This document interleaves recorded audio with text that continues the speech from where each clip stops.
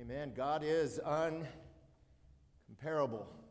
incomparable, and it's good for us to consider His greatness and to worship Him. What a joy today to take that forward look and then just to sing together of God's greatness and His glory. Would you pray with me? Father, what a joy it has been to worship You this morning, and we are so grateful for Jesus. We have sung about just the incredible sacrifice that He made, His power, His glory, His death, His resurrection. We have beheld Him this morning and expressed our praise and gratitude to You. And we've already received from You as we have beheld You and been blessed. And we would pray now that as we continue in this time of worship together corporately, that You would, by Your Spirit, instruct our hearts, that we would come to a greater understanding of You through Your Word, and that we would leave challenged, encouraged, and motivated to follow You. We pray this in Christ's name. Amen. You may be seated. As everyone is getting situated, I just want to kind of let you know of the situation with our students and those juniors and seniors that were ministering in Sinaloa, Mexico this past week. They did make it down there. It was a little bit difficult. They were among the group who had their flights canceled by Southwest. So instead of being able to go directly to San Diego, they went to Phoenix, and then they drove from Phoenix to San Diego and crossed the border in Tijuana, picked up a plane there and flew down to Las Mochis. Had a great time of ministering alongside the Warrens in Mochicawi, Sinaloa, Mexico. And then later this week, the Federales picked up Guzman. He is the son of El Chapo, the head of the Sinaloa drug cartel. And in response to that, the Sicarios, the group of people that follow him, protested by attacking federal soldiers and shooting up stuff and burning vehicles, setting roadblocks. And because of that, Aeromexico canceled flights. Most of the anarchy was down in a different city from where the teens were, about 2.5 hours away. But because the flights were canceled, they had to come up with another plan. And so they drove to Tucson, Arizona, and they arrived there late last night or early this morning, and they are scheduled to fly out around 4. Will be arriving in Kansas City around 12:30 a.m. So it's been quite a journey, and we're grateful for how God used them. We're grateful for God's protection over them, and it's just a great reminder of what our missionaries, the Warrens, experience as they serve the Lord in that place. They are right there in the thick of it. And Brian has said many times, man, we couldn't feel more safe where we are just because of the Lord. I want to invite you to open your Bibles again to Daniel chapter 9. We're in Daniel chapter 9 this morning, and it's been a while since we've been in Daniel, so it might be helpful for us to do just a little bit of review to sort of set the context for how we got to where we are. If you kind of go back in history, you'll remember that following the exodus out of Egypt under Moses, Israel entered into a covenant with God. The terms of this covenant were that if Israel was faithful to God and out of a sincere, heartfelt love for Him, followed His commandments, then they would experience incredible blessing from God. But if they rebelled against God and forsook this covenant, God said that He would discipline them. That life would not be filled with blessing, rather life would be filled with cursing. And Israel agreed to follow God, and they agreed to express their love for Him by obeying all that He commanded. However, sadly, Israel was not faithful to that covenant. For centuries, they rebelled against God. And after years of idolatry and pursuing sin, along with rejecting God's gracious warnings through his prophets, Israel positioned herself for judgment. In the terms of the covenant that they agreed to, one of the consequences for rejecting God was to be removed from the land of promise. And in 722 BC, God used the nation of Assyria as an instrument in his hand to invade the northern kingdom of Israel and remove them from the land. And about 100 years after that, the southern kingdom of Judah was also removed from the land. Starting in 605 BC and ending in 586 BC, King Nebuchadnezzar of Babylon had swept into Jerusalem. He had destroyed the temple, and he had carried Judah to Babylon in 3 major deportations. But even though Israel and Judah were out of the land of promise, God was not finished with them. The promises that he made, both in the Abrahamic and in the Davidic covenant, still awaited a future fulfillment.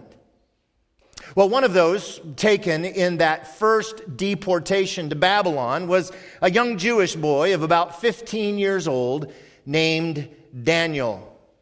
While in Babylon, God blessed and gifted Daniel, exalting him to a position of prominence and influence.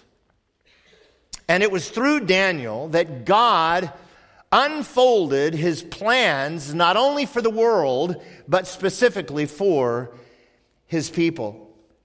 God disclosed that 4 major world empires, Babylon, Medo-Persia, Greece, and then Rome, would dominate the landscape of human history until the Messiah came. And when he came, he would overthrow the kingdoms of men, and he would set up his kingdom.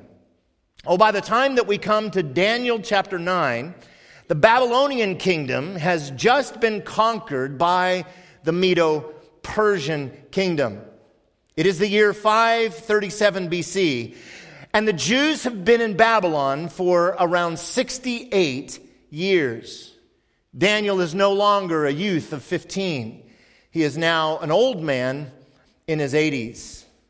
One day, while Daniel was studying the scrolls of Jeremiah, he discovered a significant prophecy that Jeremiah had recorded about 100 years earlier. In this prophecy, Jeremiah had warned prior to the Babylonian captivity that Judah would be taken captive into Babylon. However, Jeremiah also said that their time in Babylon would only be 70 years. And so Daniel is studying the scroll and he's doing the math, and he realized that those 70 years were almost complete. In just a couple of years, God's people would be released to return to the land of promise and again worship God. But Daniel discovered that the condition for this restoration required repentance. God's people had still not repented of the sins that led to their captivity. And so Daniel went to work. He put on sackcloth. He covered himself in ashes. He fasted, and he confessed Israel's sins. Daniel called on God to extend mercy, to forgive their sin, and restore them to the land of promise so they could worship him in a rebuilt temple. And as we come to verse 20 in Daniel chapter 9, we come to God's response to Daniel's prayer. Now, while the majority of this chapter records Daniel's prayer, it is actually God's response to Daniel's prayer that everything is intended to point us to. God's response to Daniel's prayer included revealing an incredible prophecy in verses 24 through 27 that reveals what God has decreed for Israel's future. And we'll look at that in detail next time. This morning, we're going to consider verses 20 through 23, which gives us the setting for that very important prophecy. So I want to invite you to stand and follow along as I read these 4 verses, and we'll begin with verse 20, and we'll end in verse 23. You follow along.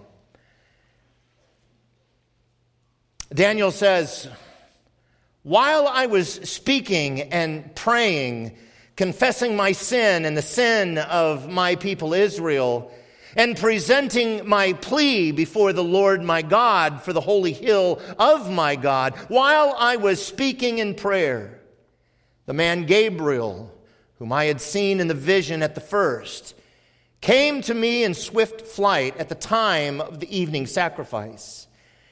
He made me understand, speaking with me and saying, 'O Daniel, I have now come out to give you insight and understanding. At the beginning of your pleas for mercy, a word went out, and I have come to tell it to you, for you are greatly loved. Therefore, consider the word and understand the vision.'" Thank you. You may be seated. Now, these verses show us how God responded to Daniel's prayer. And there are 4 observations about God's response to Daniel's prayer that I would like us to consider this morning. First, from verse 20, consider that God's response to prayer comes only if we pray. God's response to prayer comes only if we pray. Now, this is such an obvious statement that it really doesn't even need to be said. But if Daniel hadn't poured out his heart to God in verses 4 through 19, then there would be no response from God in verses 20 through 27. See, this is what James 4:2 says. You do not have because you do not what? Ask. You see, God hears and God answers prayer. But we will only get a response to prayer if we pray. Now, verse 20 is actually a summary of Daniel's prayer in verses 4 through 19. And while he was still praying, God responded by sending the angel Gabriel. He says in verse 20 that Gabriel came while I was speaking and praying, confessing my sin and the sins of the people Israel, and presenting my plea before the Lord my God for the holy hill of my God.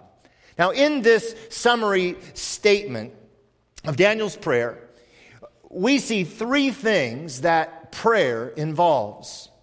Notice with me that prayer involves verbally communing with God. Daniel said that God sent Gabriel. When? He sent Gabriel while, he says, I was speaking and praying. I think it's significant that Daniel said, I was speaking. Speaking with whom? He was speaking verbally with the one true sovereign God of all flesh. He was speaking personally with the creator of all things. He was speaking prayerfully with the King of Kings and the Lord of Lords. He was coming boldly before the throne of grace to find mercy and grace to help in time of need. It's humbling to me when someone says, Mike, I just want you to know that I have been praying for you. The fact that someone has spoken directly to God about me and my needs is staggering when I think about it. How different that is from when someone says, well, my thoughts are with you, or I'll be sending my thoughts your way. What does that even mean? What can that even accomplish? That's not prayer. Prayer is speaking with God. This past Monday night, over 23 million people watched Buffalo Bill defensive back Damar Hamlin collapsed on the field after making a tackle. His heart stopped beating, and for about 9 minutes, he was administered CPR. Now, TV commentators typically work really hard to go out of their way to ignore the fact that there's a God. But what happened on Monday Night Football was so shocking, and the announcers were so stunned that they surprisingly went off script. The situation was helpless. The players were gathered on the field taking a knee, not in protest of our nation, taking a knee in prayer, beseeching the God of heaven. And they couldn't help but acknowledge God and ask people to pray for Damar Hamlin. One commentator on the NFL Network even prayed out loud on air, asking God to intervene, to show grace, and to heal Damar Hamlin. That's what prayer is. It is recognizing that there is a God who is able to do exceedingly abundantly beyond what we can ask or think. So when Daniel prayed in verses 4 through 19, he wasn't sending good thoughts. He wasn't just thinking of Israel. He was speaking verbally and personally and prayerfully and boldly to the only one in the universe who could do anything about Israel's situation. Listen, you'll never get a response to prayer from God unless you speak to Him in prayer. So prayer involves verbally communing with God. Second, prayer involves honestly confessing to God. Not only was Daniel speaking and praying, he said in verse 20, that he was also confessing my sin and the sin of my people, Israel. Now, what strikes me about Daniel's confession up in verses 4 through 19 is that it's so comprehensive. Daniel confessed how God's people had broken God's law, how they had neglected God's worship, and how they had ignored God's prophets. They had turned their back on God. They were guilty. And the Babylonian captivity, as Daniel confessed, was just. But Daniel wasn't merely confessing the sin of his people. He said, I was confessing my sin. My sin. Do you know that as you look in Scripture, you'll never find any record of Daniel being anything but totally and faithfully committed to God? And yet, he honestly confessed his own sin and acknowledged his need of forgiveness.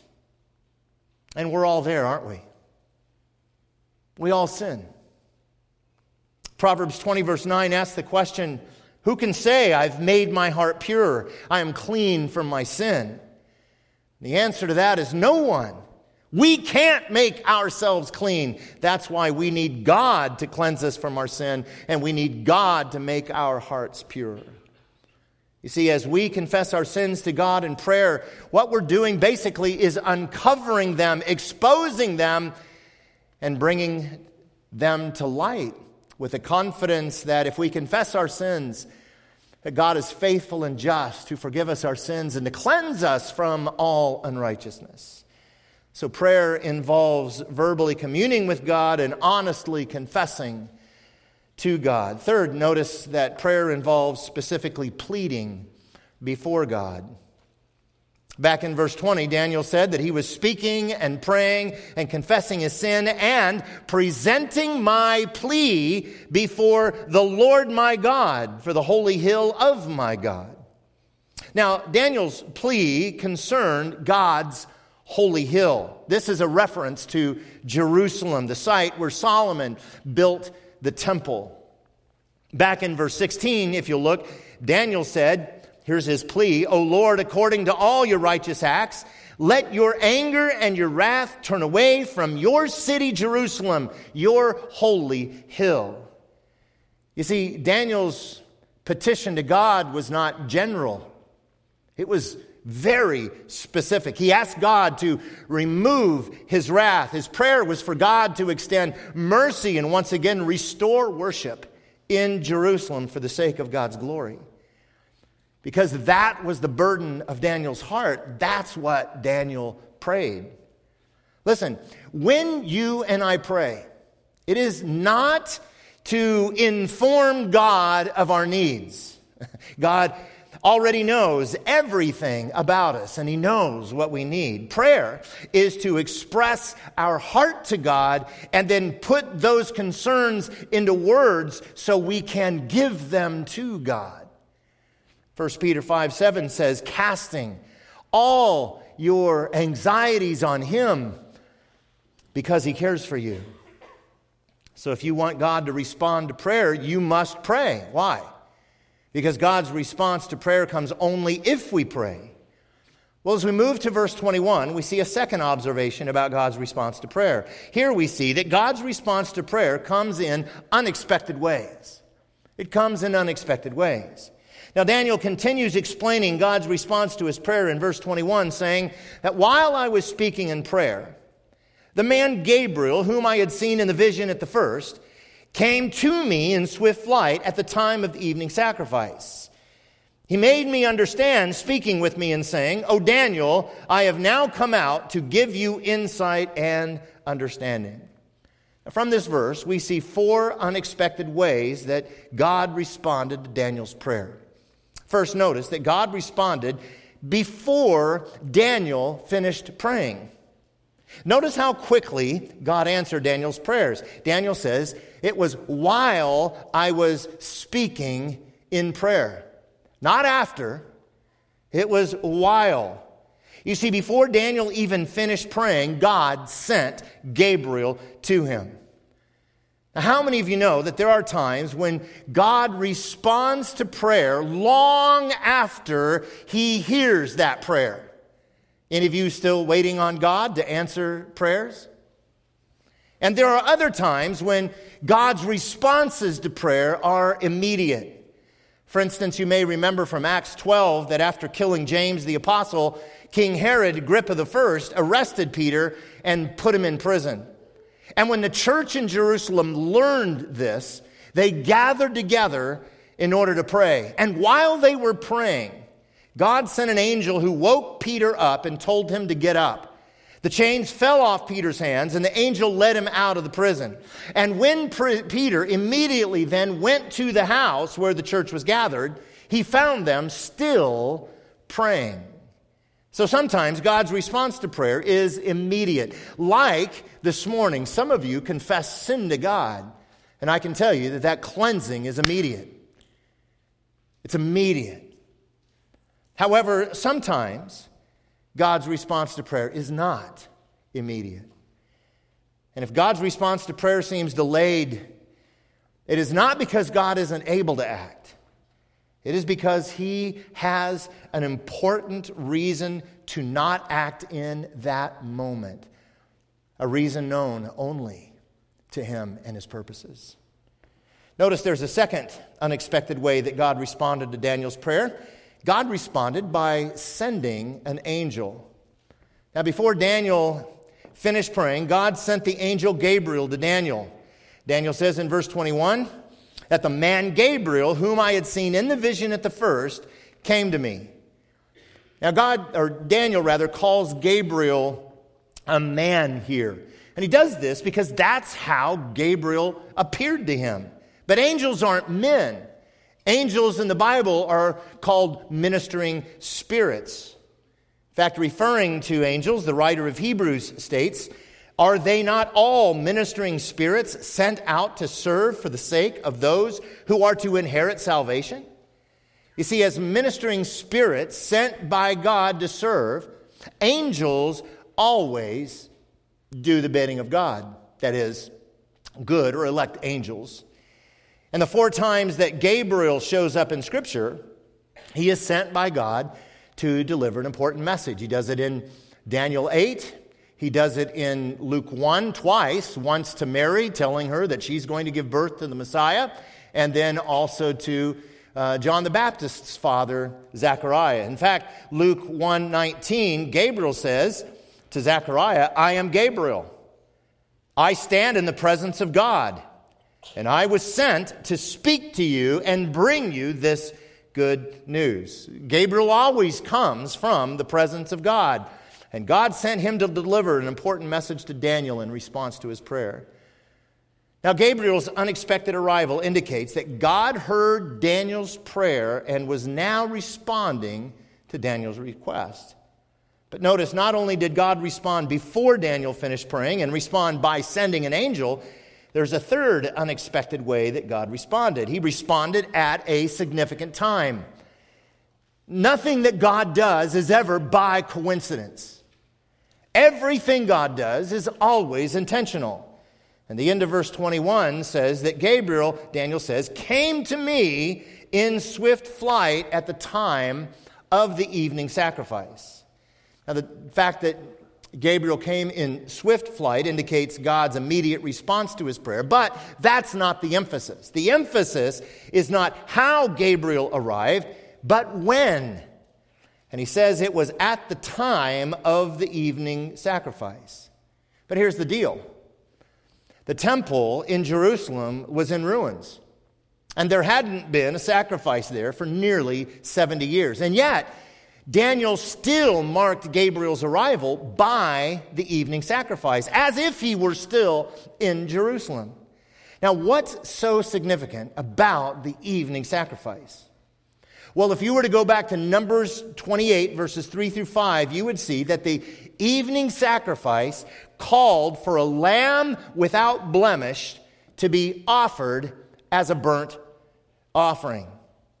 And you would also find that this evening sacrifice occurred around 3 p.m. This is referred to in the New Testament as the 9th hour. Did you realize that all 4 gospel accounts confirm that that is precisely when Jesus was crucified?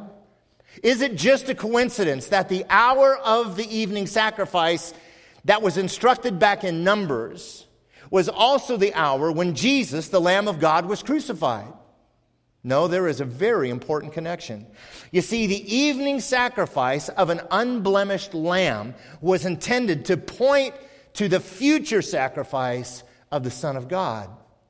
You see, Jesus was the spotless Lamb of God who once for all put away sin by the sacrifice of himself on the cross.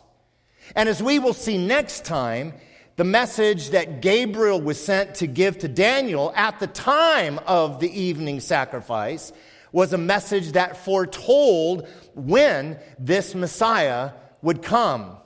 And that message indicated that when he comes, he will finish the transgression, he will put an end to sin, and he will atone for iniquity. How? By being cut off. That is, by being put to death. So God responded to Daniel's prayer in some unexpected ways. It was before Daniel finished praying, it was by sending an angel, and it was by coming at a significant time. But there's a fourth unexpected way that God responded to Daniel's prayer. He responded by providing more than Daniel had asked. Remember that in his prayer in verses 4 through 19, Daniel had asked for restoration and forgiveness. He had asked God to restore his people spiritually and restore the temple in Jerusalem physically. However, Gabriel came to provide Daniel with more. Look at verse 22. Daniel says, he made me understand, speaking with me, saying, O Daniel, I have now come out to give you insight and understanding. Well, the question is, what did Daniel need to understand? 12 years earlier, back in chapter 8, Daniel was given a revelation about the future in the form of a vision. And Daniel wrote at the conclusion of chapter 8 in verse 27 that he still didn't understand it. In fact, it perplexed him, and it actually made him ill for several days. So 12 years later, God sent Gabriel again in response to Daniel's prayer in chapter 9 in order to give Daniel insight and understanding. And Gabriel revealed in verses 24 through 27 that Jerusalem and its temple would be restored. But he also revealed when the promised Messiah would come. You see, God's response to prayer often far exceeds what we ask. In Ephesians 3:20, it says that he is able to do far more abundantly than all we ask or think. You see, God always gives us what we don't deserve, and he always gives us what we need, but He often gives us more than we expect. So God's response to prayer comes only when we pray, and it comes in ways we may not expect. As we come to verse 23, we see thirdly that God's response to prayer comes as an affirmation of His love. Listen, God doesn't have to respond to your prayers, or to my prayers, or to Daniel's prayers, but He graciously does. Why? It's because of who He is. It's because of His great love. Gabriel said to Daniel in verse 23, "At the beginning of your pleas for mercy, a word went out, and I have come to tell it to you, for you are greatly loved." Now, this verse answers three important questions about God's loving response to Daniel's prayer. The first question is, when did God hear Daniel's prayer? Like, when did He hear the prayer? I'm not talking about just part of the prayer, but when did He hear the whole prayer? Because Gabriel said, Daniel, God heard your prayer at the beginning of your pleas for mercy. You see, God heard all that was in Daniel's heart when he first began his prayer. And so He sent Gabriel immediately to go and encourage Daniel. What this means is that God's response to prayer is not contingent on how long we pray, or on how eloquent our prayers might sound, or on how passionate we might be in our prayer. We know this because God responded to Daniel's prayer at the beginning, not at the end. So Gabriel was sent by God before Daniel even finished the first sentence of his prayer. What this illustrates is that what we say to God on earth is heard by God in heaven before we even say it. That's what Psalm 139:4 says. David says, "Even before a word is on my tongue, behold, O Lord, you know it altogether." So there are times when God answers our prayer even before we pray it, because He knows what we need before we ask Him. And Jesus said in Matthew 6:8 that your Father knows what you need before you ask. Listen, God knows what you're going to say even before you do, so He already knows what you need. So here's a question. Why pray? I mean, if God already knows, why pray? Listen, it is because God uses prayer as the means through which He has chosen to work His purposes. See, God delights in answering your prayers. That's why Jesus said in Matthew 7, verses 7 and 8, "Ask, and it will be given to you. Seek, and you will find. Knock, and it will be opened to you. For everyone who asks receives, and the one who seeks finds, and to the one who knocks, it will be opened." So God heard Daniel's prayer. When? As soon as he started praying. This leads to a second question. How? How did God respond to Daniel's prayer? Well, Gabriel said that at the beginning of your pleas for mercy, a word went out, and I have come to tell it to you. This gives us some incredible insight into what happened in heaven when Daniel started praying. At the beginning of his prayer, God responded by sending out a word, that is, by sending out a message. So a message went out. But what was the message that went out? It was the message of verse 24 through 27, which disclosed the future for Daniel's people, Israel. This was a message of hope about the coming Messiah and the salvation that he would bring. But it was also a message of warning about the future suffering that God's people would endure. So God responded to Daniel's prayer by sending out a word about the future. But why? Why did God respond to Daniel's prayer? That's the third question.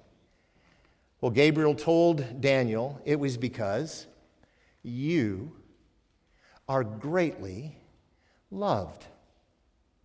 You see, God responded to Daniel's prayer simply because he loved Daniel. By the way, Daniel will be addressed as greatly loved 2 more times in chapter 10. The word translated greatly loved means highly esteemed or viewed as precious. So God considered Daniel to be his beloved, special treasure. Was this because Daniel refused to defile himself with the king's food back in chapter 1? Was it because no fault could be found in Daniel? Was it because he chose to disobey the government prayer ban and to be fed to the lions instead? No. You see, God's love is not in response to what we do. God's love is not based on our performance. There is nothing that you can do that would cause God to love you any less, and there is nothing you can do to cause God to love you any more. You see, Daniel was greatly loved simply because God chose to love him. But this is not unique to Daniel. This is also true of you and me. 1 John 4:10 says, "In this is love, not that we have loved God, but that he loved us and sent his Son to be the propitiation," or the satisfying atonement for our sins. In verse 19, John writes, "We love because he first loved us." You see, God greatly loves his children. In 1 John 3:1, John says, "See what kind of love the Father has given to us, that we should be called the children of God." And so we are. What this means is that if you are a born-again believer in Jesus Christ, then you are God's child. And if you are God's child, he loves you. And it's because he loves you that he responds to your prayer. Well, at the end of verse 23, we see one final observation about God's response to prayer that we need to make. And it is this: that God's response to prayer comes with a personal responsibility. Gabriel has just told Daniel that a word went out as soon as he began his prayer, and then Gabriel assigned Daniel a responsibility. At the end of verse 23, he said, "Therefore, consider the word and understand the vision." You see, with God's response to Daniel's prayer, there was a responsibility. Daniel was to consider the word and understand the vision. Well, what word was Daniel to consider? It was the word that went out. It was the message of verses 24 through 27 that we're going to consider next time. You see, in these verses, Gabriel is going to explain that the word that went out was about the future of Daniel's people, Israel. And because Daniel was to consider it, literally, Daniel was to discern what this message meant because of its importance. So Daniel was given the responsibility to discern the answer that God gave in response to prayer, and the same is true for you and me. When we pray, God responds. And when God responds, we are to consider what he has done, because what God does is so significant. Now, some of you get discouraged when you pray. Some of you feel like, my prayers are just sort of pinging off the ceiling. They're not going anywhere. You know what this should encourage you with? That God understands your heart and knows what you need even before you pray, even before you ask him. So all that is, when you feel like your prayers are just pinging off the ceiling, all that is your emotion. It has nothing to do with reality.